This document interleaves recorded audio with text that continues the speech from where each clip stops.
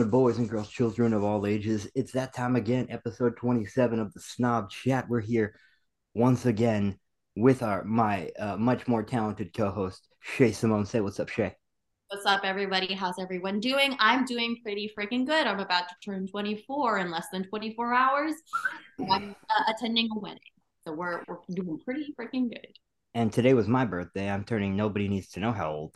Uh, and of course, she's here with Landon. Landon, what's up, buddy? Baby boy Landon. Thanks for having me on again, guys. Of course, always, buddy. Once again, we managed to find out in the wild James Schneider. He's here. James. Good evening. It is Tuesday, the 19th of 2023. Here on the Snobcast, cloudy weather, very still right now. I'm glad to be here. Well, what's up, guys? I love you. You got the reference.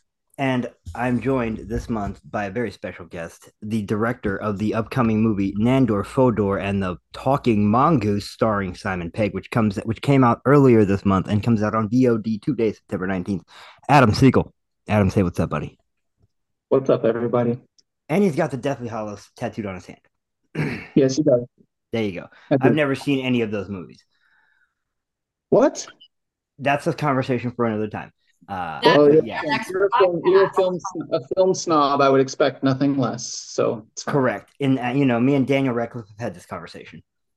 Excellent. There you go. Yes, that's a long story, but it ends with him 5 vodka tonics in. That's all I'm saying. Oh wow. Oh my god. Yeah, you were there for that, but you weren't there for that, Shay. Wizard. He's a wizard. He's a wizard, Harry. This month, I am really excited because we get to talk about a director who has been around our conversations a lot, but we've never dove deep into his full body of work. And it's a director who I think might be the most innovative director to ever put celluloid to a flashing light, and that's David Lynch. Guys, what do we think of David Lynch before we get started with talking about his work? And we're going to start with Adam, because I remember the reason I invited you on is because we just did an interview for Nandor Fodor, and you told me that he was one of your inspirations. So why? He's just my inspiration as an artist. There's other directors who have made, doper movies, but nobody approaches the art of storytelling like Lynch does anymore. Like, to me, he's almost like the Shakespeare of the film world, because he doesn't prioritize narrative. He really truly prioritizes just theme and emotion, which it just doesn't happen. Like, some directors kind of skirt it and do it a little bit, but he's the fucking master. Yeah. I mean, you look at it. Hitchcock is seen as the master of suspense, but I think that David Lynch is the puppet master of all human emotion when it comes to characters on screen. I think that's the best way to put that. James, what about you, man? I know you're a huge Lynch fan. I love Lynch. I love his work on film as well as his work not on film. He's a very, very, very beautiful painter and very unique storyteller. Doesn't really need a very. He is unique in the way that he is, and I agree with your statement about him being that class of a filmmaker and a storyteller, because I don't think we'll ever see someone like David Lynch. I don't think we'll ever see someone like David Lynch because of his way of just transmitting those otherworldly feelings that just roll in like thunderclouds. He just puts it all there on film and on his canvas. So, and I feel like the reason he's so good at it too is like, it's not just that he like can almost osmose his audience with these like very complicated emotions, but technically he's just one of the best. Like, technically, just like lighting and framing. Oh yeah, and acting, like, and sound design. A lot of directors try to do it, but he's so fucking good that just like he actually does it. Yeah. He's made what I would consider possibly the greatest film of the first decade of this century. Oh yes. And we'll get to it, but and I'll Two let you words, know one tomorrow. road. Exactly, it's a street in LA. Yeah. That's all I gotta say Yeah. about that. But Shay, what about you and Mr. Lynch? I know you're again a huge fan. You and Landon love him. Also, Landon, Rancid shirt, great choice. For me, it's such a magical and amazing thing. I mean, obviously, okay, so this whole episode is just winking off his entire career. We'll be real about that. But genuinely, he's. I mean, you name dropped Hitchcock. I would say he's in the realm of iconic directors in that he's completely an auteur, and he's completely just so himself in his art and all of his filmmaking. It's so completely and utterly shameless. But he utilizes that in ways that are so, like you guys keep saying, like there's all these feelings, there's emotion involved, but it's very involving and very personal. And it doesn't appeal to everyone, obviously, because not everyone is looking for that kind of experience when they're watching a movie. But when you go into a David Lynch movie, you know that you're seeing something that's you're up for seeing something that's going to suck you in, and that might end up being a very personal experience. And he marries so many things that I love about art and that I love about filmmaking. You could say that he brought back this kind of revival of noir, like neo noir, expressionism in film. You can even say he utilizes like German expressionist techniques. James, like you said, his sound design is so eerie and creepy and layered and textured, visceral, and you can just feel it on your spine and the back of your neck and all of this stuff. And everything he does, the characters he creates aren't even real characters. They're amalgams of all these different things. I think I'm getting too much into it, but yeah, I embrace everything that he does and everything that he brings, and also how honest he is. Or you're not going far enough, Shay. Oh my god. Well, this man is a fucking rabbit hole. So yeah, that's accurate. And while we're about to take the red pill and see how far the rabbit hole goes, let's start with some of his work here. I mean, we'll start with an easy one, guys. I mean, he's got so much stuff, so many different things, whether it be television shorts, television shows, films, artwork. What is your favorite piece that he does, and why is it your favorite piece of Lynch? And again, we'll start with Adam because you're our guest. So it's hard to say, but I would say overall, it's the entirety of Twin Peaks.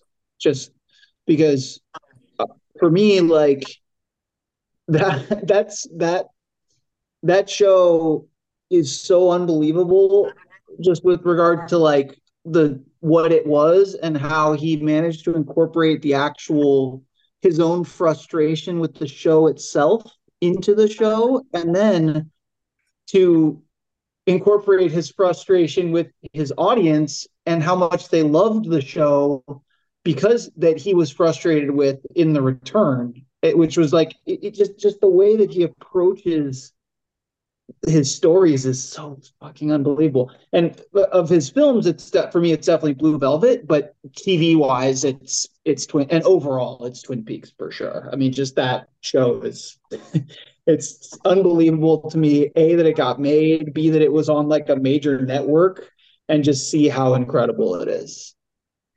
And that they came back for the return, and we got to Yeah. even dive into the orientation and the mind of what's going on in David Lynch and what we were missing. And I guess I mean, what we were missing, but also it brings up even more questions about the entire show and the characters and what might be real, what's not real, and just all this different stuff having to do with the lore. And coincidentally, coming like approximately 25, 26 years later, which was remarked in the second to last or the last episode of season 2.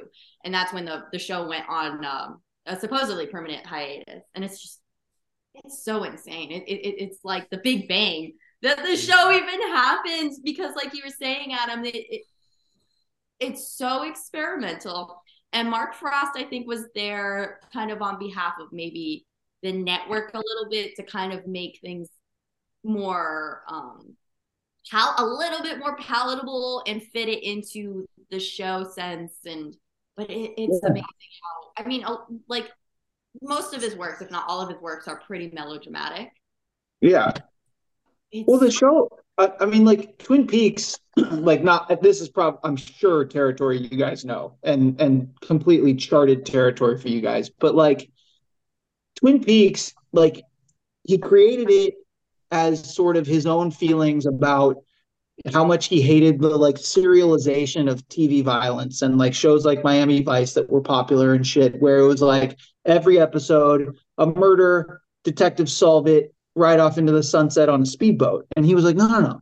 Like somebody gets murdered, it fucks with everyone forever. And like a lot of times it's not solved. So like he creates the fucking show, and then you know the show is successful season one, and it's got a little bit of weird stuff in it, and it's some of the Lynchian sort of like thoughts about America and how television's destroying America and violence and all that stuff. And but then you know when the network comes to him and they're like, all right, cool, so who killed Laura Palmer? And he's like, no, that's the point, we're not going to find out. And they're like, that's great, yes, we have to. And he's like, no.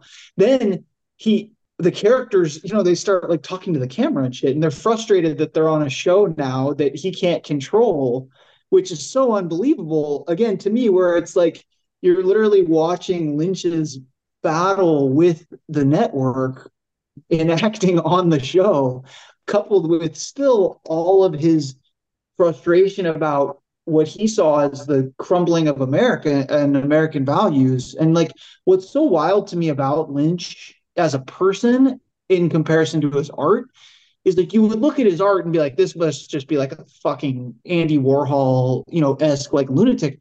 No, he's like a down home, never doesn't do drugs, clean, you know, like normal dude who like has pretty traditional values, and he's into TM and that kind of stuff. But like overall, like he's like a pretty like, he reminds me of my dad a little bit, you know? Well, yeah, and he's from Montana, so like he's like a regular dude.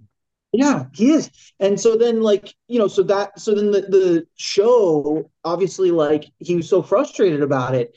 And then I read some stuff about The Return and how like, you know, what happens to you know, to the main character, and how for most of that show, or for the beginning of the show, he's just this like the most lifeless, hateable character you can possibly imagine. Like he's so dead and frustrating to watch.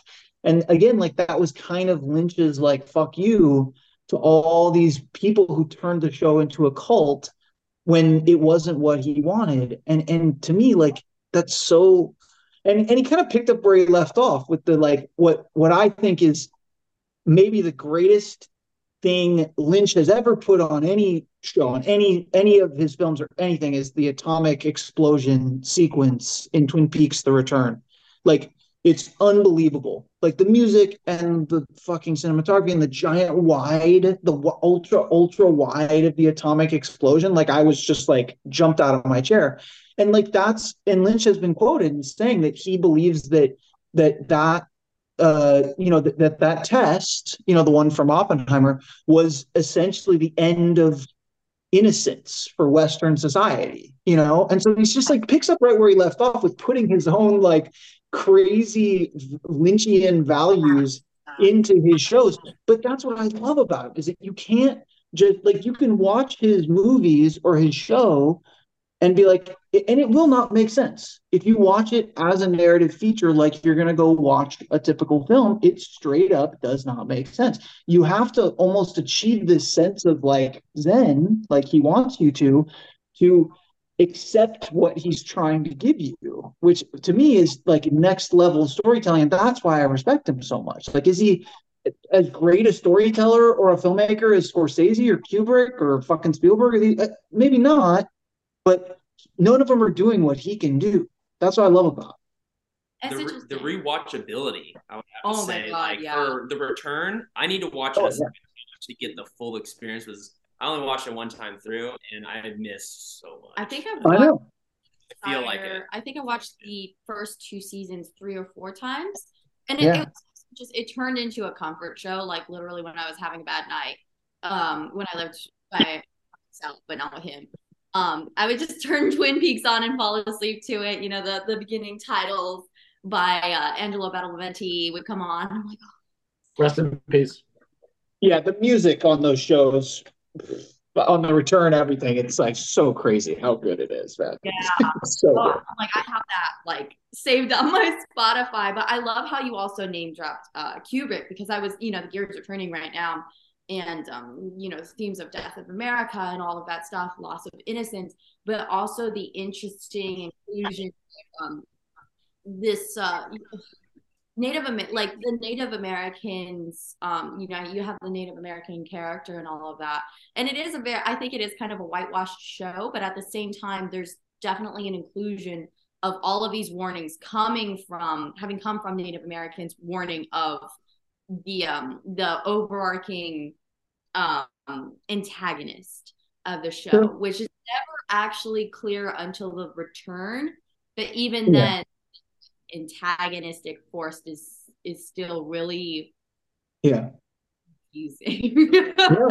Yeah. No, totally. And and so when the Twin Peaks was when I first really truly understood who Lynch was as a storyteller and what he was doing.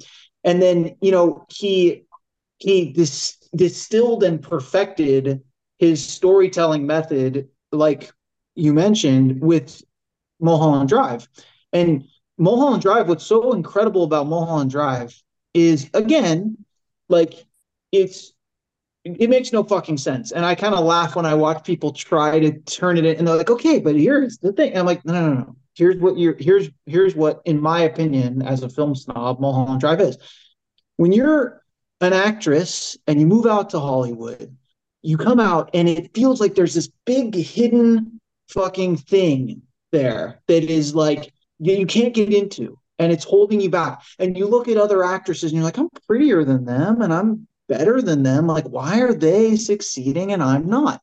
And you start to honestly feel like there's this bizarre, almost secret society that determines who makes it and who doesn't. And it's an almost unquantifiable emotion. It's unbelievably complicated and niche to LA, and to coming to LA and feeling this very strange sort of like, why not me? And he fucking captured it perfectly. And everything in it captures it. Every scene captures a facet of that emotion, which is just unheard of. To be able to like, it's like, okay, I want to write a story about whatever, like a love story between a man and a woman.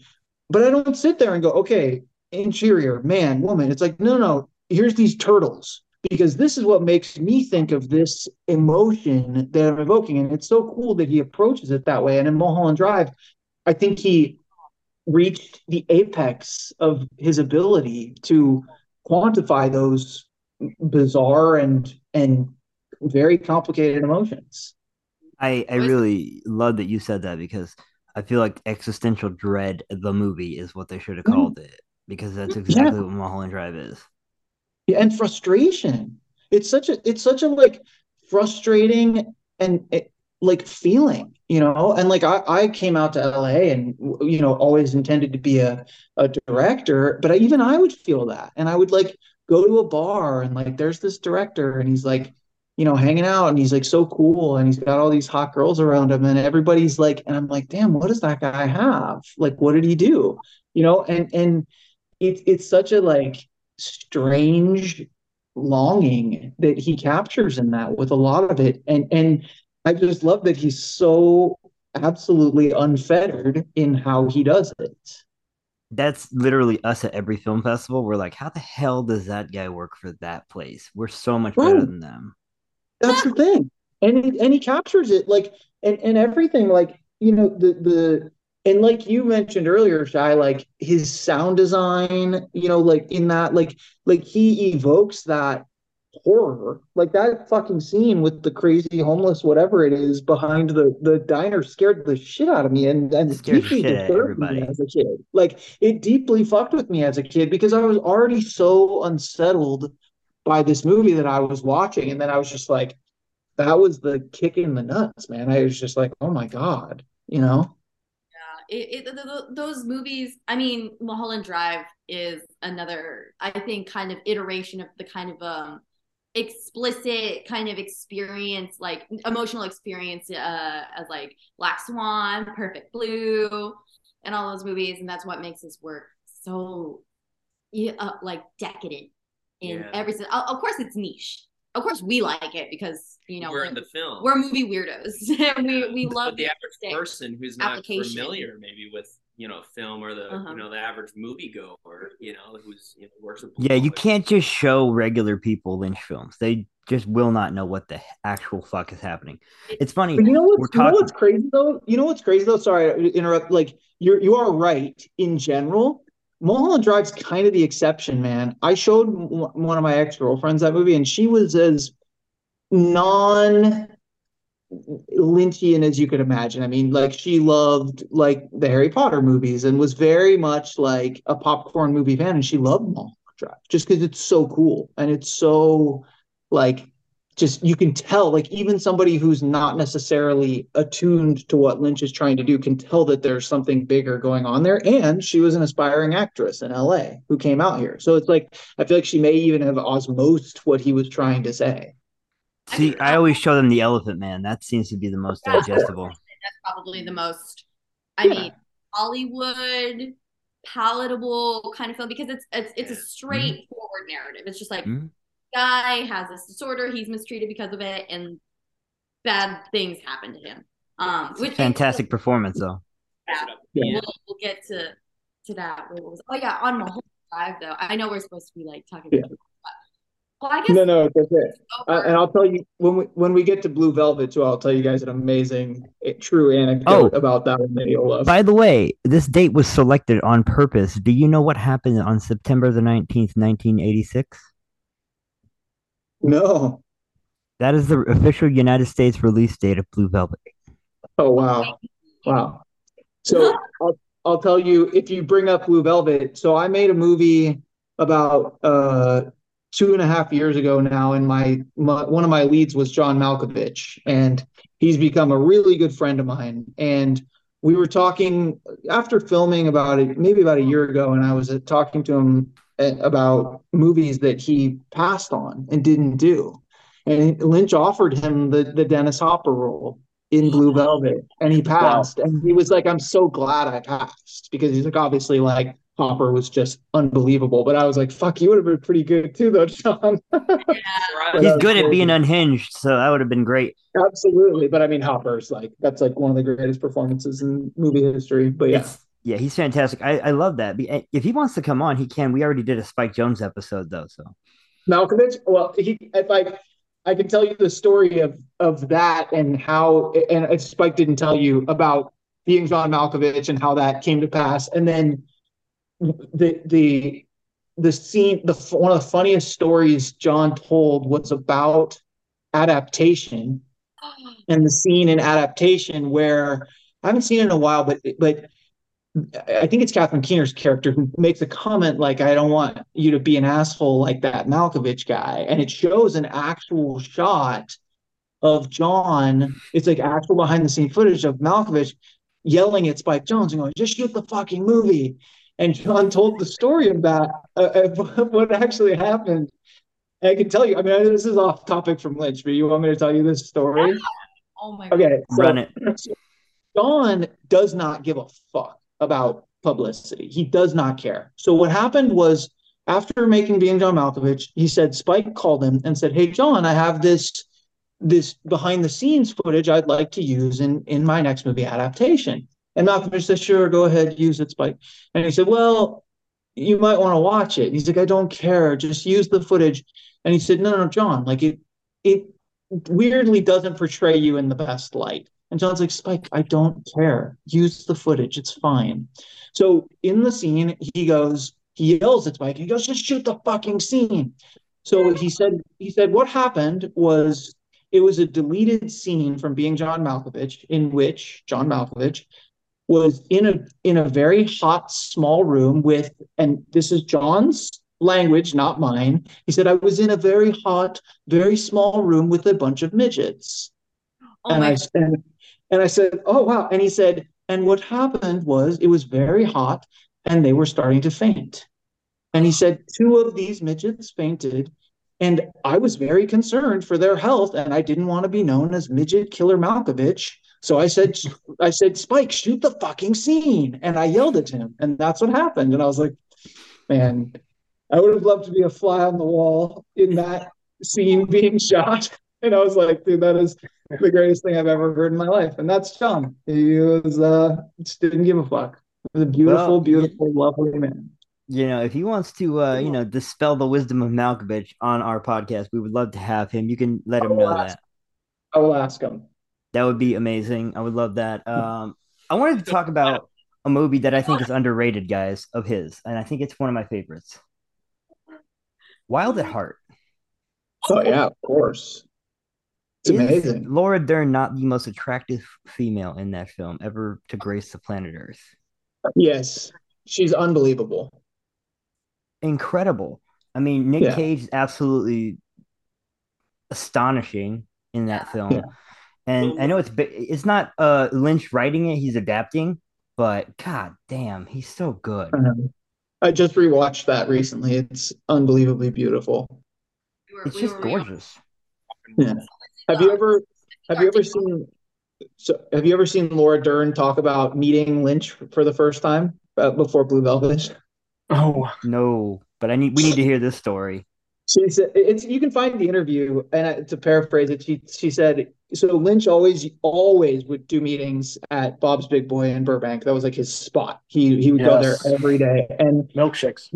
yeah, and so she said that she showed up there and she was like 18 or something for Blue Velvet, and she said Lynch and Kyle MacLachlan were sitting on the same side of the booth. They were sitting next to each other, and they were drawing like funny little drawings on their napkins and stuff like that, like using ketchup. And she sat down and she's like, I had this moment where I was either going to be like, these are the two weirdest, creepiest motherfuckers I've ever seen, or I absolutely love them so much and they're so amazing. And she's like, it was the latter. And she's like, that was it. Like, it was just a love affair from then on, which I was like, oh, it's thank God. So, To I love continue that.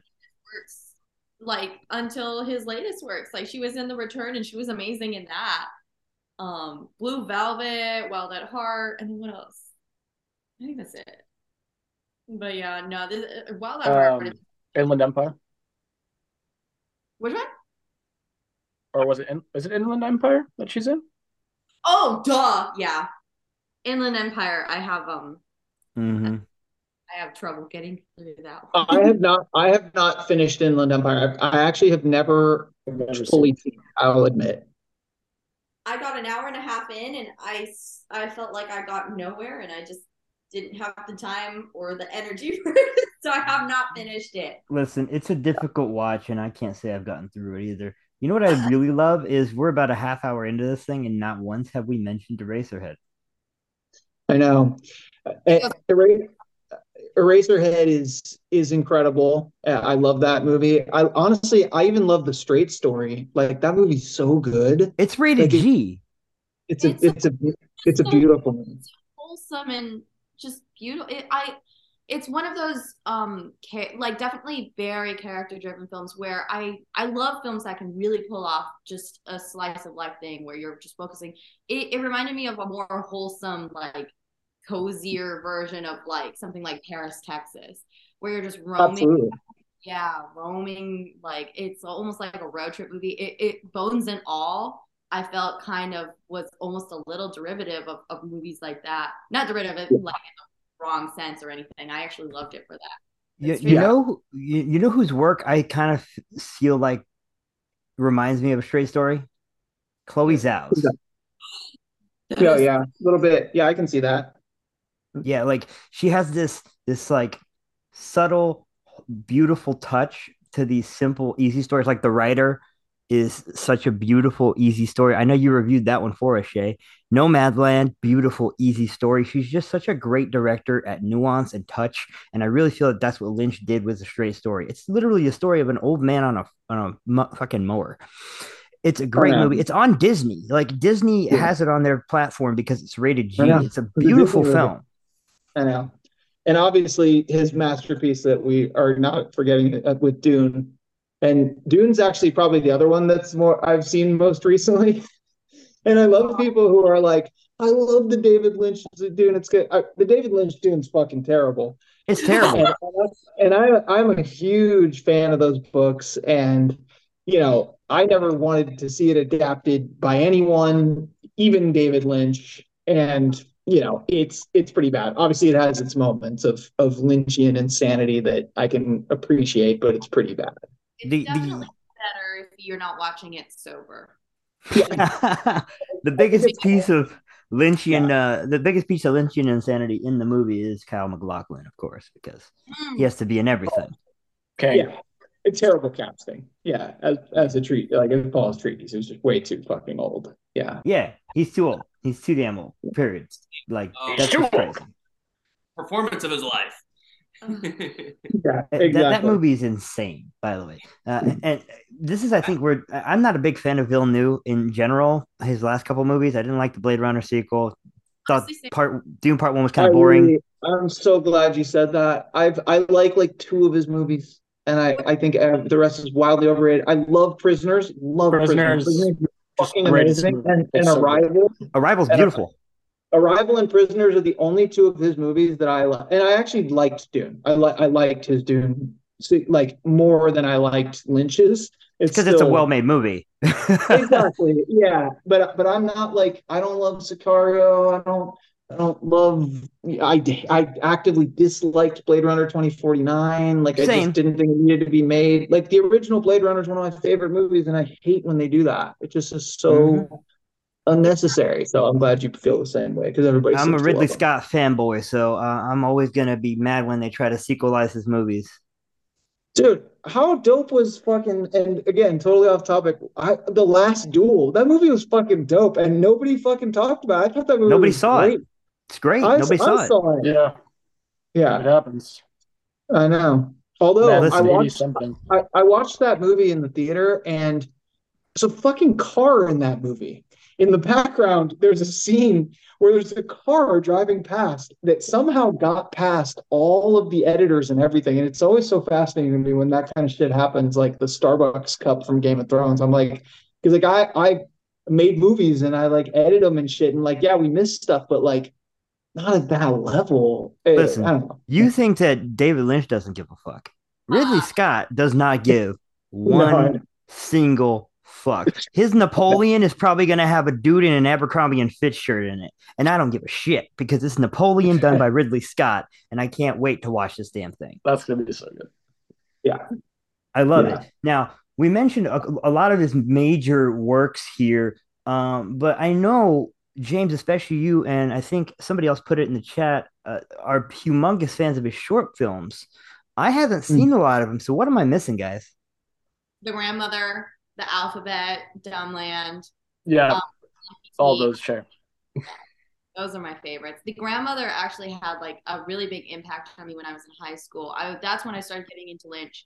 And James, you also spoke on his art. He's an amazing fucking artist.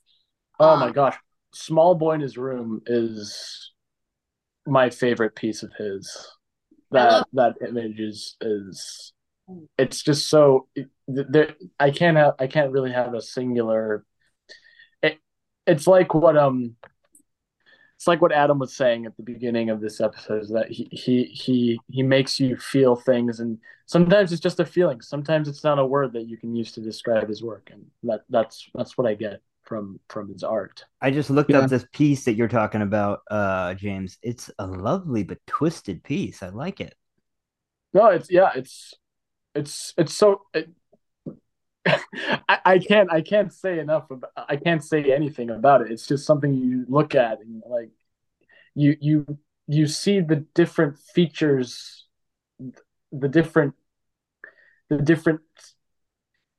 types of of characteristics that this image has. Like the most obvious one that comes out is that the boy's like he's holding his head like it's a balloon, like it's floating, but then he's also in this very red room, and I assume most of us associate balloons as being red balloons most of the time. So that also is just another great under, like it's incredible, and his artwork is incredible. I can't. He also like fucking makes music too. Like, dude, Yeah. I mean, he does everything. He's the man. We talk about his music like real quick. Okay, a lot of people hate his music because he sounds like the old man, and he is, but it's fantastic. Like, Listen, Tom Waits has been making music sounding like a grumpy old man for 50 years. So, It's son of a bitch. Yeah. Love it. So I mean, it is what it is on that. I love that you guys are mentioning these things. Also, I wanted to mention something because it sort of just struck me. How much more haunting is Lost Highway now that we know Robert Blake definitely kills his wife? Yeah, that's fucked up. Anything, that's probably the most explicit thing that happens in the movie. Explicit as in, oh, that did happen. Which Lost Highway. Oh, Lost Highway. Okay, that's my jam because obviously I brought it up in one of our previous episodes where we're talking about chosen soundtracks and how they elevate a movie. I chose Lost Highway because, I mean, first of all, it was coordinated by Trent Reznor. Trent will say whatever about it because he's a fucking perfectionist, but I think it was freaking so interesting and so cool and so fantastic. You have Trent on it, you have Battle of Many, you have Rammstein, Smashing Pumpkins, and some other artists. Anytime the Pumpkins are involved, it's a win. I know. And Trent and Nine Inch Nails, man. I mean, that song from Lost Highway is fucking fire too. It's just like the perfect drug. It's so good. Like, it's crazy. Yeah. Trent's a genius. Back when like movie soundtracks were like the shit, and you could just sit there and listen to The Crow or like a lot. That was another one on our list. That was also on your list. I picked that one, and it was on our list. A lot of the movies were from the 90s. Oh yeah, of course. What's that? I think I chose The Crow on that episode. You might have, but James picked Natural Born Killers, which is also a Trent Reznor soundtrack. Yeah. You know what soundtrack makes me the most nostalgic for that era too was Trainspotting. Dude, that movie had such a fucking Gina dope picked soundtrack. that one. Gina picked that one. Yeah. I picked Empire Records, which is the most 90s soundtrack. Yeah, it is. That is pretty 90s. And like, yeah, no, you're right about that one. That was, and like Hackers too always gets me. Like had like it fucking had like the Halcyon and on and on. Yeah, that fucking. It's funny. soundtrack. I just rewatched The Faculty yesterday, and it starts out with an Offspring song, and I was like, "Oh yeah, oh yeah." Yeah. I'm writing a script right now that's about. It's the one I'll make after the next one I'm doing after Nandor, and it's about the like softcore porn industry in the 90s, and it's called Skinamax. That's exactly the perfect title. Yeah, I've just incorporated, you know what I mean? And I've been incorporating a lot of 90s music into the script. So yeah, it's my era, man. I love that shit. The whole soundtrack, the whole score could just be really bad saxophone solos. Yeah, I know. Or like there's this like African song because I've watched a lot of these like 90s softcore, like these bizarre like they have like real movie stars in them, some of them too. Like David Duchovny is in like one of these ones. Like it's crazy. And there's like, they, like a certain age of men, like we can like, I mean, I don't know how old y'all are. I mean, I'm 41. And so like there was this time back in the 90s, as we all know, where it was like a movie came out and then it was in the theaters for a couple months, or if it was good, and then it went to Blockbuster. And then it went to the movie channels, which were like HBO, Cinemax, and Stars. And then the movie channels at like 10 p.m. started showing like porn. But it had a plot and it had real production value and real actors and terrible music and fucking. But you would only see asses and tits and like never any like penetration or anything like that. And everything was from behind. There was a thing in the foreground. Yeah, and there was like Emmanuel, and there were all these like series of shows and stuff like that, and they were fascinating to me, like in retrospect, because like they put a lot of work into these things. Like these were movies, like. And so anyway, the script I'm writing is about like a frustrated indie film director who like finds his career is kind of ruined, and he directs one of these things. And so anyway, not to get on a tangent on that, but the music is definitely, I've been like scouring the like all the 90s songs that I loved and incorporating them. So cool. Nice. You're in that fine line of like, what we can show and what we can't show.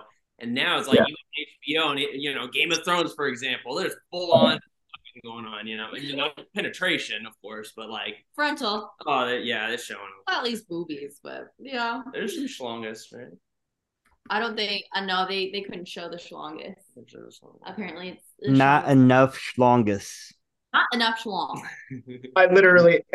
This subject, I literally just wrote a scene in my script about that. Oh my god! It'll be fun. Penises. Yeah, that's literally what the scene is about. The one I just wrote. Anyway, it's I'm excited to finish this script. I have a really amazing, very well-known actor that wants to do it, and so when it's done, we're gonna polish it up, and hopefully it'll be the next one that I shoot. Once we won't make you tell us who it is. John Malkovich? We won't make you. I won't say it rhymes with Mon Jalkovich, but I'm not giving any more. No, I'm just kidding. John's not doing it. John, I'll try to put John in this one, but right now he's directing a play in Latvia right now, and he just had eye surgery. So he's not acting right this second. But yes, I will obviously hit him up and say you need to do this. Yes, we would love to have him on. We'll talk about just his movies. I mean, that's another subject I could talk about for a long time, because when and again, you guys stop me if I go on a tangent or whatever. I attaching Malkovich to my movie was one of the strangest experiences of my filmmaking career. I had this neighbor who was this strange old woman who walked her dog every morning, and she would always talk to me, and she was lovely. And I knew she was like some kind of actress back in the day, but I had no idea who the hell she was. And she was talking to me about my movie, and I was like, I wrote this movie called Chariot, and I'm starting to cast it, and I'm going to shoot it in Arkansas. And she's like, oh, who do you want to have in it? And I said, honestly, my dream villain in this is John Malkovich. And she was like, I know John. And I was like, oh, really? And so she's like, send me the script, I'll send it to him. And I was like, okay, sounds good, because I'm. And then she forwards me an email from John Malkovich, and it's like, I love the script. It's incredible. I want to do it. And I was like, okay, cool. She's like, okay, he wants to Zoom with you. And like, none of this is through his fucking agent. And I'm like, okay, cool. Like, sounds good. And it's like Christmas Day, or it's like the day before Christmas in 2021. And I get this Zoom link, and she's like, okay, John will be on there. And I'm like, okay. Okay, let's go. I get on 30 minutes, an hour later, no John. I'm like, okay, this is fucking ridiculous. She fucking conned me. I knew it. And then about an hour and a half after the scheduled time, Zoom, I get an email when somebody enters the Zoom thing, and it says John Malkovich has entered your Zoom. And I'm like at the grocery store, like scramble for my phone, and there's John. He's like, Adam, I read your script and it's beautiful. I don't want to change a word. I'm in. Book my flight. And I'm like, okay, well, we should talk to your agent, He said, fine. If you call my agent if you like, but this is what I think the character should wear. And I was like, okay, cool. And it was the easiest like attachment of an actor ever. It was beautiful. Anyway. That's so cool. By the way, casting can be absolute hell. So the fact that was just that easy is just, it was crazy. And beautiful. Through my neighbor who walks her ugly little dog, and I was sure was full of shit. I was positive she was trolling me, and was like, I know John Malkovich. I was like, oh, sure. Like Malkovich with like 2 C's or something in the last name, or like Johan or Johan Malkovich. But no, it was the real guy. Yeah. Love that. See, I love that. David Lynch story, It's like, yeah. What's going on here? He hasn't done a proper feature in about 15 years, guys. What's going on there? Lynch? Oh, Lynch? Yeah. Well, What's stopping Scorsese? I mean, Scorsese's 120 well, years old. well, Lynch? Scorsese. I mean, I think Scorsese also works very hard to get funding for his projects, even though he is Martin Scorsese. He's Yeah. talked about it at length how Silence took so long to make because it was so different from what he'd done, and Yeah, nobody but would really put up the money Silence for is it. about two Portuguese priests trying to find another Portuguese priest. That's kind of hard to get made. Yeah, Yeah, but and if The I had Irishman also took a while as well. yeah, absolutely. I think if I had to give my answer to your question directly, it's I don't know how many people will finance Lynch's movies right now because I Right. think that Scorsese's movies make money, and no matter They do. what, he has it. He, and I'm sure Lynch, and I think James is right too. I kind of get the feeling Lynch kind of just doesn't really care at this point, like because I'm sure if he. I know pretty much any actor wants to work with John, so he could probably go the traditional route of calling Leo DiCaprio or somebody and being like, "Come do my movie," and then it would get financed because of them. But I just kind of get the sense he's satisfied just making his little YouTube videos and doing TM. Yeah, I'll build on that, Adam, even because I think I don't know if you ever saw the clip of him directing The Return where he's not allowed to, go dreamy and do things his way. I think the landscape of how films are made have changed quite a bit over the Yeah, course of the last 20 years. And I yeah, think that art form might not have evolved in a yeah, way that suits his mind. yeah. No, you're right. I mean, yeah. I mean, I think outside of the Scorseses who just get a blank check to make their movies, I mean, Nandor, you saw Nandor obviously, like as part of the whole thing in an interview. I mean, I shot Nandor in 24 days, which is like crazy considering it's a fucking That's period very piece. tight. Yeah. Yeah, it has a lot of intricate stuff, and I just don't know if that, I don't know how well Lynch would do in that under those parameters because he There's a likes lot to. of background stuff going on there too. So yeah, the fact that you shot it in 24 days is kind of crazy.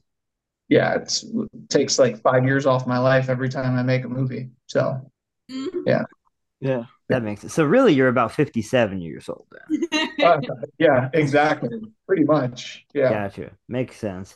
I love this discussion, and we're gonna pause it just for a second so that we can mention we just mentioned Nandor, Four Door, and the Talking Mongoose, and it comes out on VOD today. Adam, can you tell people about your movie so that they can go rent it? sure. Yeah, I love talking about Lynch. I don't want to talk too much about my own stuff, but yeah, it's Simon Pegg and Minnie Driver and Christopher Lloyd and Neil Gaiman. Those are my leads in it, and it's got this supporting cast of amazing British, awesome character actors, and this unbelievable DP named Sarah Dean, who she's just like the movie looks incredible, and it's a true story about from the 1930s on the Isle of Man about a paranormal investigator who investigated a talking mongoose living in the walls of a family of farmers named the Irvings, and it's very strange. It's a dark comedy and it's fun, and you know go check it out. It has some themes in it that I think are pretty interesting, and I you, some people have seen it, and we did some premieres and a lot of screenings and stuff, and I loved getting DMs from people talking about it and the thoughts that it made them think, which has been great. And I have seen it, and it is weird as shit. Yeah, yeah, right on Thank you. my Appreciate it. And It is then weird. our our lovely co-host Shay Simone's working on a short film herself. Tell everybody about this, and go ahead and plug your funding. Hey. So this is I'm saying it's my directorial debut, but I was just brought on to the project because I love genre filmmaking and wanted to hit directing at some point. And my husband happens to be starring in it as the lead. Oh, And yeah, I'm working with friends and family to make it a thing. It's called I'm Everywhere. You can find it on Instagram at I'm_everywhere_official. It is a prequel to Lourdes's A Lord of Darkness, and this is a huge announcement, but we're actually making it a genre anthology. in which it all takes place within this universe about vampires. But it's all going to be directed by women and minority women. I myself am a minority. I'm a Filipino Jewish person. And yeah, our staff is very diverse. Most of our producers are either native or Filipino. And yeah, we've been working hard on the production. It's very gothic, very I took a lot of inspiration from 2000s action movies, dark fantasy movies like Blade, Queen of the Damned, bringing back that kind of nostalgia, but also visually a lot of giallo filmmaking. It's going to be very colorful, and a lot of blood is going to be in it. And well, I just got a stop motion animator on board, Fabiana Chavez. Bobby's the shit. I love her. She's actually been on our podcast before, actually, talking about animated movies and all that. If you guys are interested in more about the film, definitely check out the Instagram. We have an Indiegogo, but any fun anywhere is very helpful, especially considering this installment and the series in general is tackling kind of these social issues while in a way kind of satirizing everything. Like he plays a maniacal literal energy vampire in which he gets to get away with stuff in his industry because of his connections, but he's also a vampire, so it's funny and absurd. But yeah, it's really fun. It kind of it recounts certain experiences that myself and the creator Lourdes have also experienced. And Destiny Soria, who's working on a Christmas slasher right now, which he was also in, and she's amazing. So yeah, definitely check it out, please. And Awesome. yeah, I'm definitely excited to have my other projects coming out afterwards, which Lost Guys. Highway influence for the stuff. That's dope. Guys, Yeah. give her your money. She's gonna put it to good use. Go click on her Okay. Indiegogo link. Go give her some money so she can make this happen. Make this happen because every time she puts work together, it's usually high quality and good stuff. She's way smarter than me, so that helps. She's way smarter than our resident white guy James over here. Which James is smarter than me too, so that's not saying much. Tranquilo. Oh, you're too sweet. Yeah. James, you know you're a white boy, but your Spanish is as good as mine, and I respect that. We can clash with our Espanol. So yeah, We can definitely butt heads. It's what we do, dog. It's what we do. Now let's get back to exactamente, ya Raba.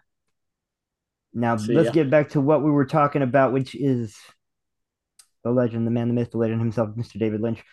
Guys, did we mention? Sorry, go ahead.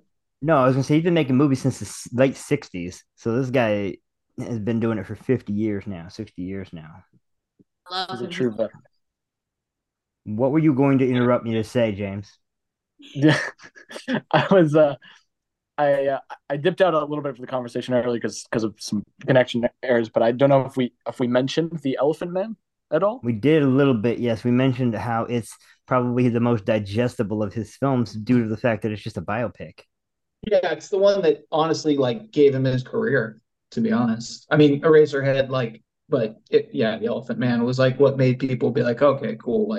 It bought him so much leeway, to make a lot of his other crazy shit. Right. That's when or at least wasn't it John, or no, it was the special effects makeup, right? That got him nominated for Oscars. Yeah. And I'm fairly certain either won. I know he was nominated, but I don't know if he won. Yeah. Well, it led to the creation of the best makeup category. Yeah, that makes sense. Yeah, because there wasn't anything. Yeah, it's dope to award. So. Yeah. No, by the way, we shouldn't let it go unremarked. Young Lynch was really good looking, right? He was a stud, man, with the hair. He was definitely and the style. Yeah, I mean, the guy's been married 4 times. Yeah, well, he had a kid in 2010 or something like that in his 60s. So I mean, kudos to him, man. He's the man. Oh, okay. Shot still hanging and banging. Chad Lynch. Listen, man. He'd be slanging that thing, bro. That's just how he do. That's just how he do. And you know what? I respect him for it because if I'm still going in my 60s and not dead, Doing it right. Hanging a manging. Because I don't know if I'm going to get that far. Honestly, if I make it that far, that'll be a damn miracle. So, Elephant Man was nominated for 8 Oscars. It did not win any of them. Wow. 8 Oscars. That Okay. is That's crazy. what was it nominated for? Best Picture, Best Actor in a Leading Role, Best Director, Best Writing, Original Screenplay adapted from another medium, Best Art Direction, Costume Design, Film Editing, and Music Original Score for John Morris. Oh my god. Well, Yo, Anne V. Coates has won like 6 editing Oscars, and she didn't win it for this one. That's crazy. And she's like that one of the crazy. best editors to ever like walk the face of the planet. So. Yeah. No kidding. Yeah. I always it'll piss me off too. I know if I go on there and look at what it lost to and shit, like I love to do that and just fucking piss myself off by like going on and like seeing what these fucking movies lost. Like it makes me very angry to do this. I don't like to talk about it because every time I look at what won over Eternal Sunshine of the Spotless Mind, I want to throw shit across a room. What about That's like one over Mulholland Drive? Well, I don't want to. I don't want to talk about it. These aren't even like some of the most egregious ones. I mean, you can look at the history of the Oscars and it's just like, what the fuck were they thinking? It's wild, man. Mm-hmm. It's a crazy. 1999 was so stacked though. Like American That is Beauty a year won Best of Picture. It was crazy, bro. that is a year. Yeah, Yeah. 99's insane. I mean, 87, the year I was born, is insane too. But like 99's incredible. I literally did this rant on my stories about a month ago, probably before, if you followed me, about each year of the 90s and just going through the movies that came out from like 94, 95, 96, 90. It's depressing. I mean, it's like, and it's like not even counting the year of like Schindler's List, Jurassic Park, like they 93. came out like in the same, yeah, 90, like it's insane. Like looking at any given year, and like they just keep getting better and better and better. It's insane how good those years are. And by the way, I want to talk about that because Spielberg did both those movies in the same year. That's almost as good as the director of Gone with the Wind also doing Wizard of Oz in the same year, which is also it's insane. ridiculous. Yeah. Like that's a 1-2 punch. This is what I love about these sort of conversations. When we talk about directors, we usually pick directors who don't have a lot of work in major films. Like the last one of these we did was Billy Wilder, who had a bunch of stuff, but it was all like sort of spread out. And then Spike is the only other director we've done one of these for. And again, Spike has very like spread out films, but he's got a lot of music videos, kind of like Lynch here, a lot of short stuff in between. I mean, David Lynch has never dressed up as an old woman in makeup before, like Spike has, but I digress, Yeah. He's also a lot older than Spike is. But I just think it's so cool when we do these because we get to sort of experience and talk about all these films and how they affect us differently, because it's so funny to see a director's vision like a David Lynch where you're watching Eraserhead and you don't know what the fuck is happening the first half an hour of the movie. And then as you settle into it, you still don't know what's happening. And by the end of it, you're still confused as to what you just saw. Yeah. And I love what you said earlier, Adam, and that is 100% true. If you're just vibing with what the hell he's doing, it's a much better experience than if you try to analyze it or psychoanalyze what he's doing. Yeah. No, totally. By the way, go ahead. No, I'm just agreeing with Will. There's no need to overanalyze it. There really is no. Totally. By the way, I just have to say this. You mentioned 93. I'm just going to tell you this real quick. So 1994, literally that year, Forrest Gump, Shawshank Redemption, Pulp Fiction, The Lion King, Leon the Professional, Clerks, Interview with the Vampire, Dumb and Dumber, Ace Ventura, Natural Born Killers, The Hudsucker Proxy, Ed Wood, Quiz Show, Speed, Three Colors White, The Crow, Chungking Express. Like this is one year, and it was like kind of a down year in the 90s. Like it wasn't like the oh my god years, And you like, still got the best films out of some of these directors. It's crazy. Like people fucking don't like. It really is sad how the industry has, like, these movies have just died. Like this, one of those years. Yeah, it is. But anyway, I had to just say that because I did this on my stories and it was making me so depressed doing this. But anyway, I think we're gonna do that for one episode. We're gonna pick a year, Landon. Tell Shay this. We're gonna pick a year and we're just gonna talk crap or talk positive about whatever came out that year. And yeah, we'll throw some shit at a dartboard and see what year comes up.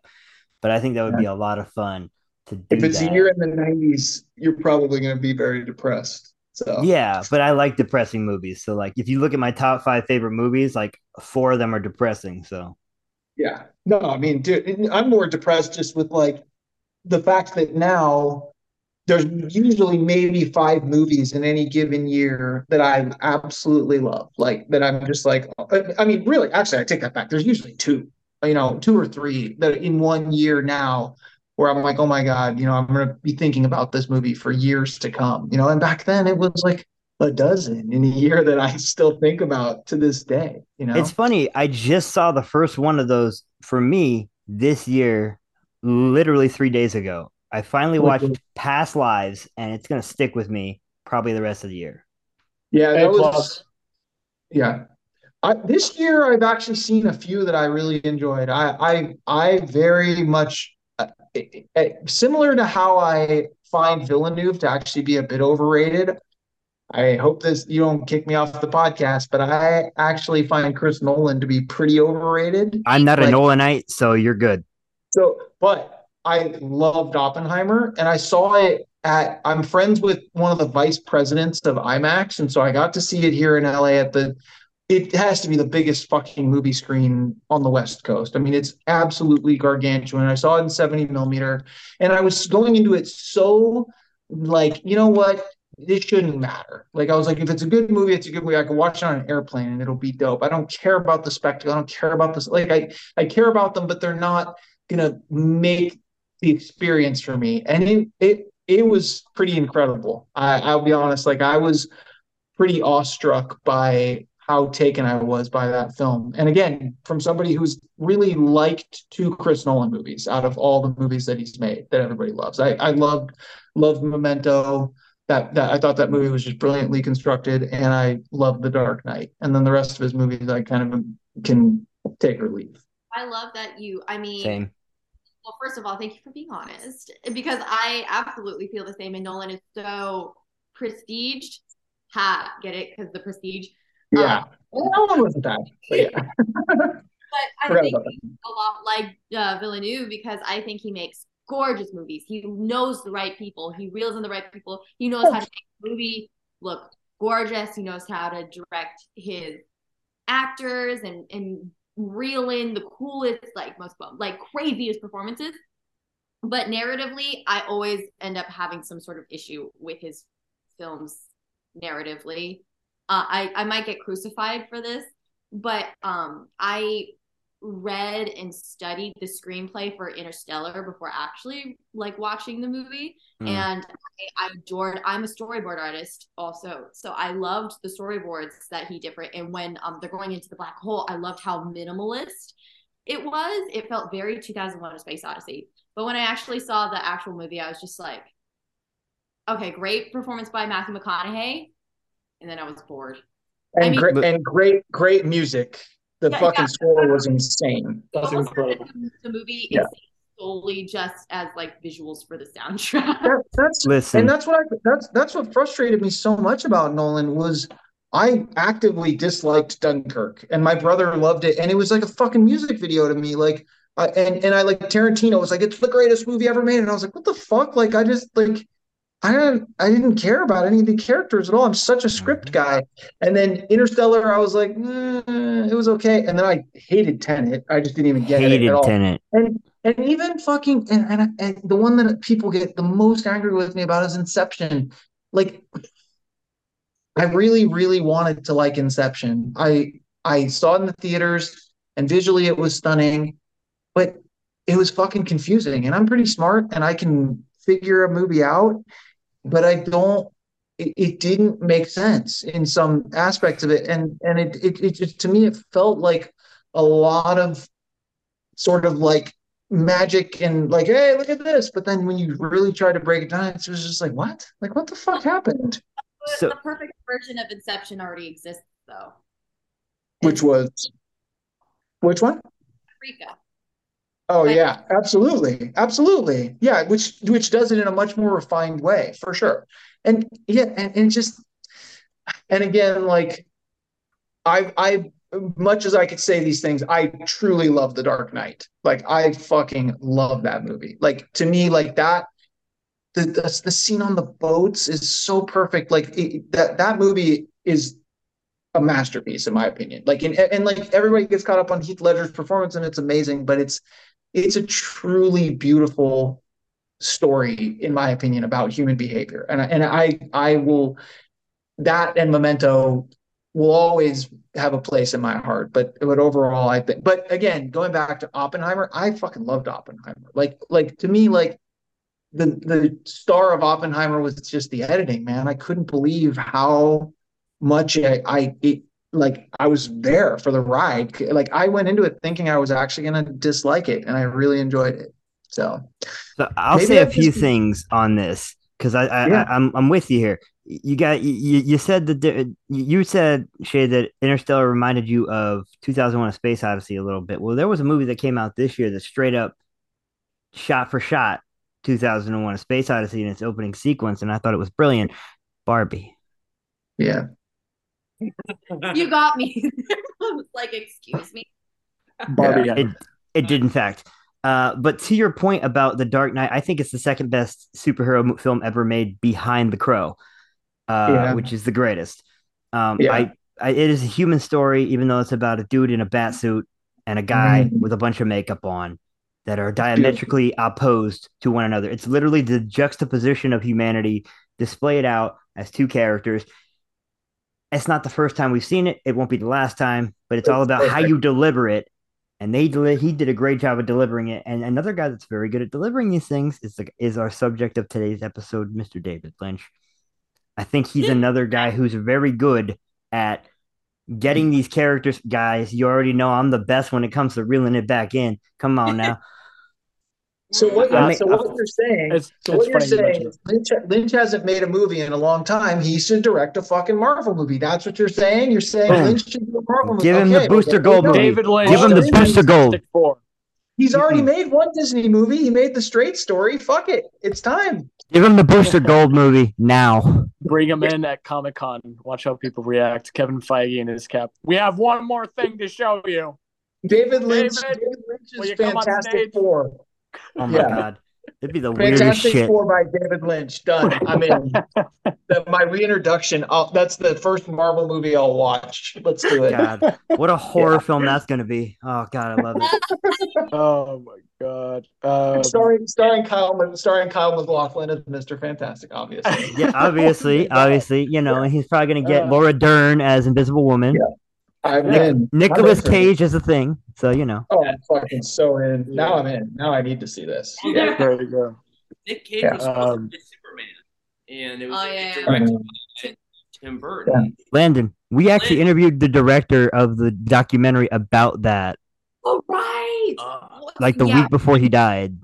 Watched it. Whoa. Amazing. Crazy. Great doc. I actually watched the movie. Like It's saw just the like, storyboard and What X-Men. a freaking cock block that That- movie. Yeah, and that director's like a foot taller than me, so it was kind of awkward. Long you have- hair. when you Superman. When you do your Nick Cage podcast, please bring me back on because that's another subject I have a lot of strong feelings about. I'm going to tell you right now that the second that we do a Nick Cage podcast, it's going to be amazing. I never- Simon, I never when I was misspelled ma- anything. Age. when I My was mother making said Andor, when I was shooting, go ahead. my mother and my dad saw Nicolas Cage with his young Asian wife at the big Whole Foods here in Vegas at a Nice. vegan restaurant, and they were staring at him. It was the whole, that song where it was like she was looking at me and I was looking at her, and I was in that whole thing, and he was wearing like one of his bomber like motorcycle jackets, but they said it was like all pink with a bunch of pink patches on it. Wow. I love it. That's beautiful. Yeah. When I was shooting Nandor, Simon and I did movie night twice a week. And I think we did four Nick Cage movies because Simon and I discovered about each other that we were massive Nick Cage fans, and so we did a lot of Nick Cage movies. Some that he had not seen, and some that I had not seen. He had never seen Bad Lieutenant, Port of Call, New Orleans, That's a and great performance. it's one of my favorite Cage performances. And we watched. He was just like, "What the fuck did I just watch?" It was beautiful. So yeah, it was Listen, great. the fact that Simon Pegg hasn't seen that movie, thank you for He has remedying now. that. Thank He you for has now. remedying that. Well, Yeah. because we when he and I were talking early on, we were talking about just movies that have like inspired me, and I was explaining how Raising Arizona was the movie that actually inspired me to become a writer, and write films. And and he has a Raising Arizona tattoo. He has the tattoo for the Roadrunner tattoo that the villain guy has in that. And so talked about that, and then we talked about Cage, and anyway, yeah, that's fun. Simon Pegg, you fucking legend. Yeah, he's the legend. He really is. Love that Well, guy. another. Well, you Adam, you were talking about what was the phrase? What the fuck did I just watch? Yes. Yeah, I think that can be applied to a number of Lynch scenes as well. Oh Yeah. God, yes. And one that comes to mind is the diner sequence from Mulholland Drive. yeah, I'd love to hear everybody's thoughts on that scene because that's probably the scene that stuck out to me the most when I first saw Mulholland Drive. I saw that movie when I was 13, yeah. and it was a very impactful experience. I haven't seen it since. I have a very vague memory of what it was. The word you're looking for, James, is traumatized. Yeah, Well, and it's funny. I'll admit this on this podcast for the first time ever. I think I saw that movie when I was probably 17 or so, because that was when it came out. And I was legitimately had nightmares about that scene. And I was actually afraid to rewatch that movie for probably 15 years. Like I would be like, I love Mulholland Drive. It was so dope.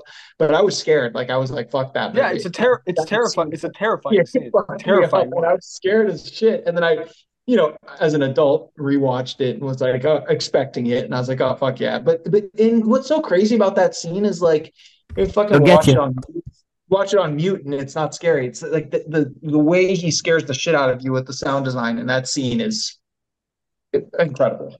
That's another thing about that sound design. It's that I don't know if you guys have noticed, but I've noticed this through the films I've watched of Mr. Lynch. I saw Blue Velvet the other night, and then The Elephant Man last night, and then I know for that diner scene in Mulholland Drive, there's sort of this muffled thunder echo Just like that weird. seems to Yeah, rumble underneath Yeah. certain scenes in his films. it's terrifying. Someone, Definitely intentional. really interesting filmmaker who uses this same tactic very often in his filmmaking is Gaspar Noé. Yeah. Oh, really? Yeah. Man's crazy.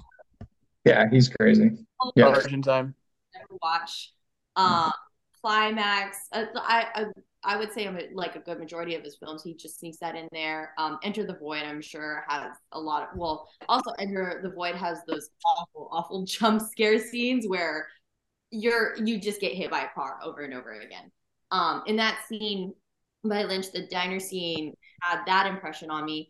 For me, I love Mulholland Drive and I've seen it multiple times. For some reason, I can never remember how I feel during the diner scene, other than like leading up to the dumpster. I never can recollect what I actually am or feel leading up to it. So I must have been scared. Maybe I repressed it, but leading up to that moment, other than the sound, paired with the sound design, you have this incredible sense of paranoia and urgency to where you feel this betrayal from the actors. It's almost like you get the paranoia, the urgency. It's almost like the characters are working in the universe of the film, with the film itself as a character in this state of sort of psychosis. Like for me, it's very much a psychosis type moment, when a character just delves into something in their emotions so deeply that it he reels you into that moment of what that could be and simulate that so harshly and so like rah, scary face, but it works because it really puts you in the moment of what that must have felt like to the character. And that's the main thing for me that I remember, because I've had my moments where I could relate to whatever that character was feeling like. They're after me, this thing's gonna happen. And the thing about Lynch's films that you also have to understand is they come from a place of non-reality. They come from a place of not hyper, but the opposite of, I guess surrealism is the basic way that you could put it. But he creates from a place of a dream state, which if you are familiar with Lynch, he has a YouTube where he just meditates. He encourages, that kind of stuff. It's really fascinating where he comes from. And there's this quote that I remember from him specifically on how he creates these things is he just said, you have to be forgiving on your mind state. And ideas are like trouts that you fish for. They'll come to you. You just got to reel them in, and then you have it. Throw it in there. It's the subconscious that he really preys upon. And that scene is so famous and so remarkable because you can kind of condense how he utilizes his works and kind of manipulates the viewer just through that scene, simulating that state of the dream state and this, into point of psychosis. You guys ever watch a nature documentary and you see a snake coiling up, ready to strike? That's the diner scene in this movie. The whole time you're watching the snake coil and you're like, where the fuck is he gonna snap? When is it gonna snap? And then this creepy ass old guy just shows up and holy fuck, there it is. Yeah, especially I forget I think she was in Twin Peaks. I could be wrong. She's also the nun. So creepy. Is she really? No. Yeah. Who'd you ask it was in Twin Peaks? The hobo, the scary hobo. Dude, oh wait, no. Everybody was on fucking Twin Peaks. Like, between the 2 seasons of the show and the movie, like every actor known to man is in it in some capacity. Oh my god, it's the nun, Bonnie Aarons. Oh my god, that's amazing. I have a meta question for you. How do people watch this podcast? Because I was just curious. It's usually audio. It's audio, and it's on every podcast format ever. So Spotify, wherever you get your podcasts. I would recommend Spotify because every single month Shay puts together a beautiful cover art. And so what it is, this logo behind me changes every month to reflect whatever our theme is. So I'm probably going to have Eraserhead hair this month or something weird. I love it. I will share. I'll share the hell out of it. What's your favorite? What are like your 3 favorite Lynch scenes out of all of his stuff? Okay. So from the scene where they're in the theater, Naomi and the actress, I can't remember her name, but they're in the theater. They're both blonde, and for some reason, Naomi has this whole fantasy about her crush, her lover, resembling her and needing to be protected by her. And they're both watching this singer, and they're completely lit in blue, and they're both crying together. And it's a strange, very like kind of just like really disturbing emotional scene. But I thought it was also just really beautiful because at the end, that her character, because of the twist that happens and how the movie turns its face on you, its real face on you, is actually like terrifying. And you could say that the hobo jump scare is kind of the condensed foreshadowing of what the actuality of the movie is. But that scene in particular, I thought was so beautiful and so sad. It's really sad because it reflects the entire mindset of where this is all actually coming from. Yeah. What else? It's a good one. Definitely something from Fire Walk with Me. I think Yeah. it's probably the last scene from Fire Walk with Me is Yeah. absolutely heartbreaking. Yeah. That's all. But I love Laura Palmer. She's one of my favorite female characters.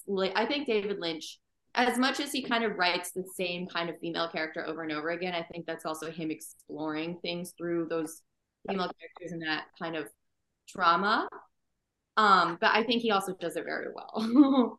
So definitely Yeah. with me. I And have a then countdown on mine, so when you're done, I'll get to my countdown. Absolutely. I'm trying to think of what else. Um, maybe I'm just gonna bring it up because it's a lot more obscure and I don't have to think about it as much. But from his short, The Grandmother, which is about child abuse and trauma and family ties and all of that. It's about this little boy who's like straight edge and he has no support system. He's abused by his mother and all this stuff. So he finds a root or a seed and he grows himself a grandmother, like a caretaker and all of that. But I think from that, and it actually ended up impacting a lot of my work in high school. I explored a lot of that kind of stuff and those colors and that kind of That's stuff. awesome. Yeah, the use of color that Lynch used, and it's a really early work of his. I think that's when he just came out of art school, or when he was still in art school, around the time that he made Six Men Getting Sick, which is one of my favorite art pieces from him. Yeah. There's this scene where he uses the color yellow. You could say, oh, it represents this, it represents that.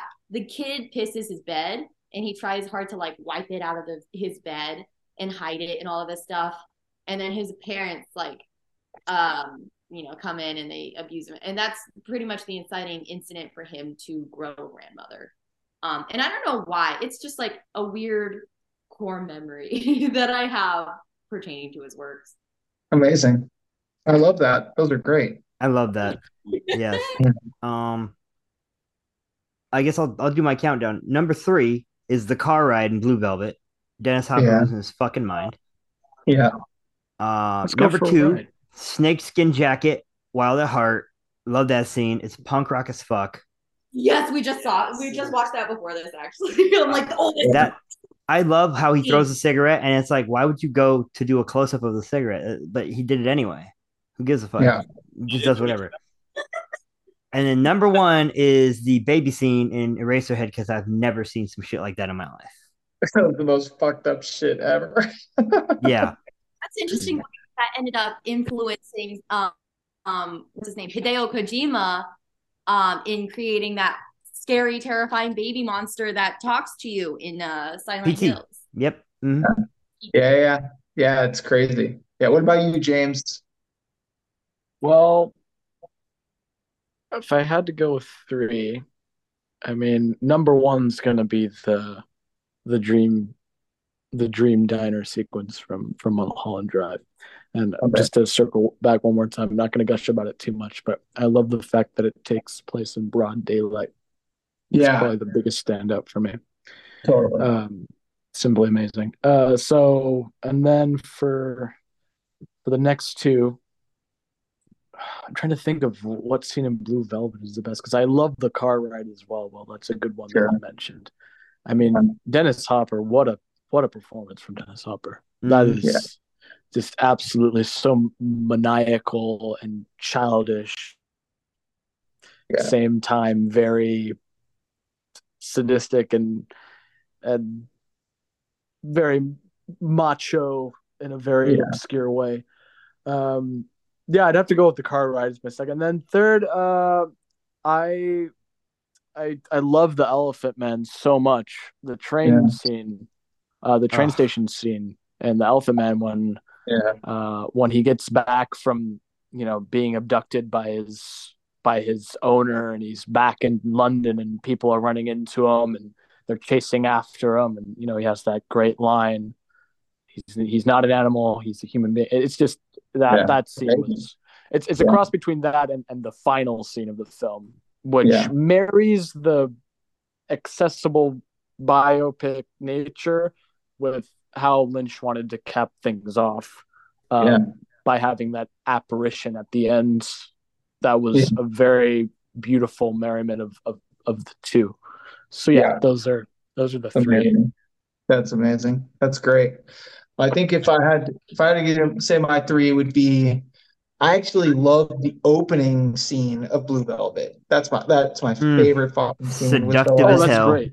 where it goes down into the bugs and shit. Because I honestly wondered, like considering the time, it was not like an easy scene to make. Like the it's such a seamless sort of like CGI, whatever the fuck he did to shoot that. That scene was just so fucked up. Like I love that scene, and then I love my second it's just a random scene on Twin Peaks, and it's in either the first or second season where they go to the bar and Julie Cruz is singing that song, I want you rocking back inside my heart. And then it like turns into like the weird, like it's happening again. And it was like this just really fucked up, bizarre scene with the log lady. And it was like it had all the elements of Twin Peaks that I love, just kind of in one scene with the amazing music that he got and everything.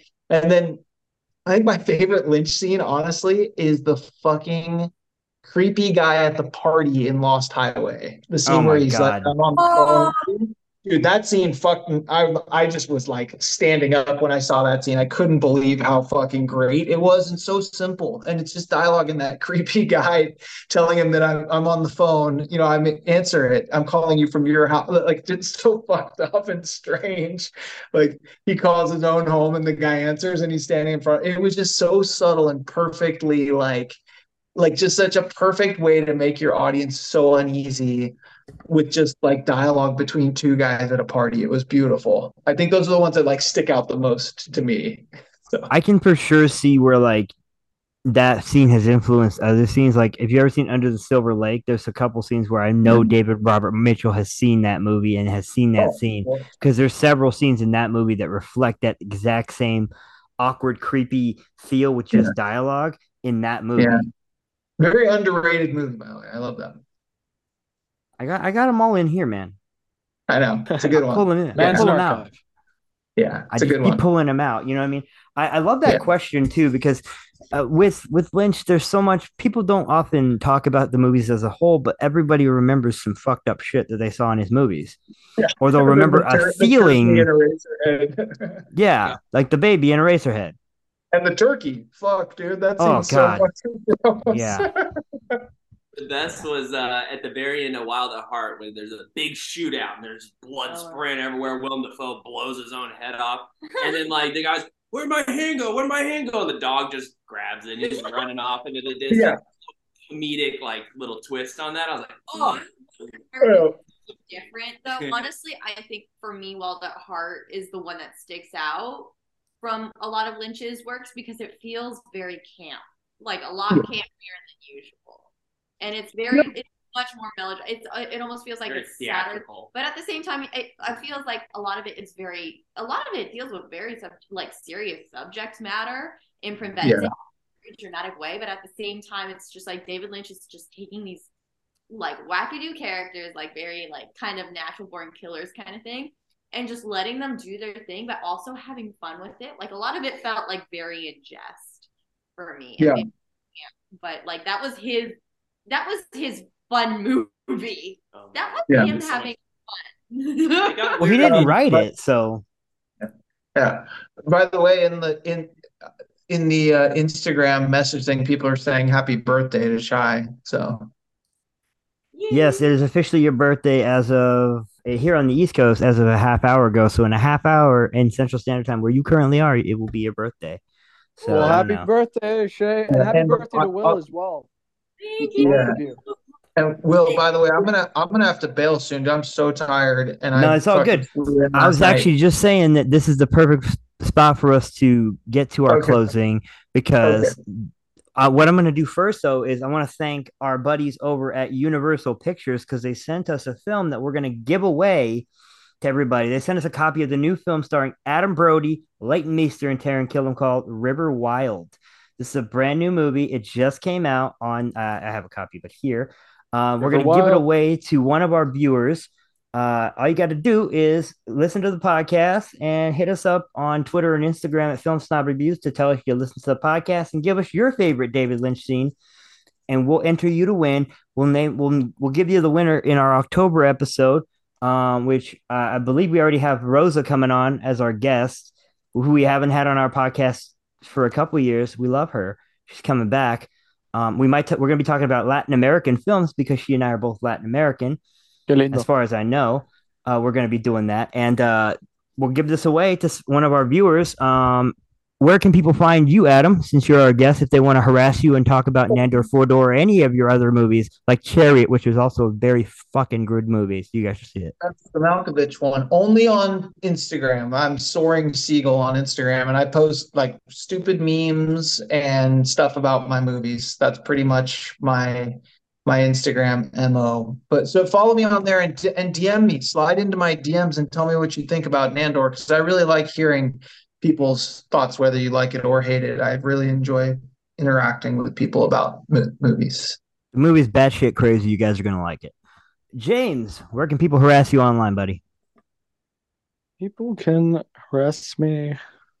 Well, don't take that out of... Oh, that's going to be a sound bite that people cut and just paste over. You guys can find me on Instagram. It's James Elos Frames. James YLOS Frames, like the frames that go at 24 frames a second for wonderful motion pictures. Love that, James. And then Shay and Landon, baby boy Landon, where can they find you if they want to harass you online? Now, of course, they want to harass Shay every day, but Landon, you're also there. Hi.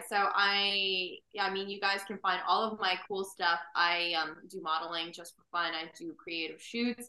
I'm a comic book artist, and I'm also making movies now. You can find me on Instagram and harass me also and tell me whatever the fuck. At Limina_1999. That's like liminal as in liminal spaces, but without the L, and 1999 as in the year I was born, and one of the best years for movies of all time. Bada bing. Bada bing, bada boom. Landon? You can find me at on Instagram, Landon. It's like Brandon with an L _ Munoz, MUNOZ, or you can find me at LandonM.biz. Oh. Or on IMDb, because this man has a record. Yeah. You can find me if you're so inclined. Can go on my IMDb page, but it's just movies. It's nothing exciting. It's just a list of movies. Guys, you can find me everywhere at Film Snob Reviews, including on YouTube, where our interview with Adam will be up this week for Nandor. Our interview where we talk about the movie, we talk about his favorite movies, and he answers the Desert Island question that everybody has a hard time answering. That takes 35 minutes to answer. You can also find me on Instagram, Twitter, and TikTok. Film Snob Reviews. All of our interviews are on there, little snippets of them. We just put up our interview that we did with pro wrestler and actor Diamond Dallas Page from last year on there. That was pretty sweet. So check that out. And then, of course, you can follow me on Twitter. I have a personal Twitter. It's Will, WIL, and my last name, which you can't spell anyway, EGUIZABAL. Have fun with that one, you fucks. Yeah, I just followed all of you on Instagram, and if you don't follow me back, you're fucking dead to me. So Exactly. Yeah, you're dead. You just follow this man back. And guys, make sure you're following everybody and check out everything that we're doing. Right now we're covering 2 different film festivals. We're covering Fantastic Fest starting tomorrow, and we're covering New York Film Festival starting the 29th. James, you better get your ass over there because I've already got some stuff planned for you. I'm going to the city, Will. Go see A Man About a Horse, my guy. For Film Snob Reviews and the Snobcast, this has been episode 27, and we will see you next time. Bye, guys. Thank you for having me on. Of course.